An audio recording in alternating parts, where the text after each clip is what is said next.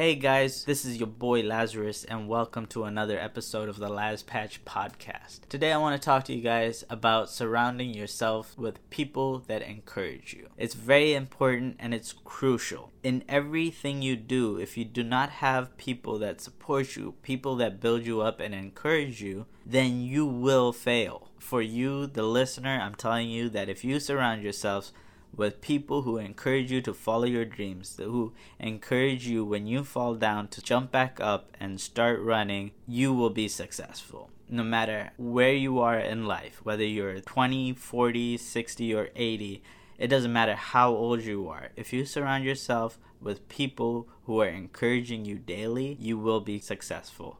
Now, success can mean many things. Success could be being a CEO one day. It could mean having your own organization. It could mean just, having a stable life. It could even mean working out and losing a ton of weight. Being successful is something that's personal. It's something that you set for yourself to attain. Now imagine if you were working hard to arrive at a goal that you have set for yourself, and say that you've been struggling after a long, hard day. Say you got stuck in traffic, you spilled coffee on yourself, you were clumsy the whole day, and then the part of your day that you had kind of set aside for you to work on your goals and what you wanted to do was later in that day. By the time you arrive at that point of the day, you might be completely exhausted from battling your emotions, and your willpower might be completely drained, and you could probably just be like, dude, I'm done for today.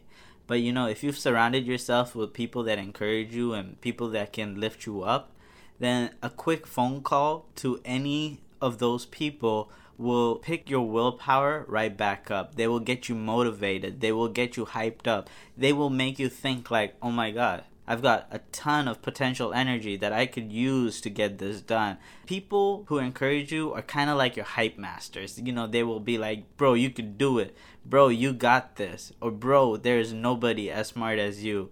And for me, that person is D'Angelo. Now, D'Angelo hypes me up all the time. He encourages me. He gives me ideas. He gets me thinking.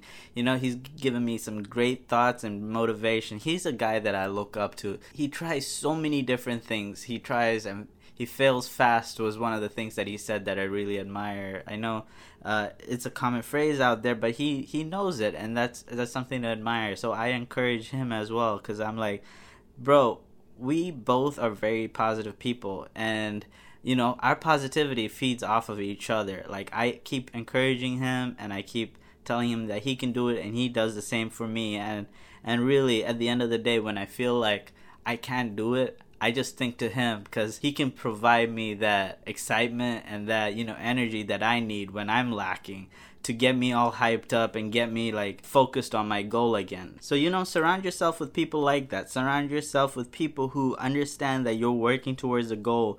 Surround yourself with people who can keep you accountable, so that way you are continuously focused on that goal. Surround yourself with people that can keep you oriented, who can ping you at the weirdest times and be like, bro, how are you doing? Are you on track? Find people who can criticize your method. Find people who can encourage you, as well as find blocks in your theory or in what you're doing. Have them ask questions.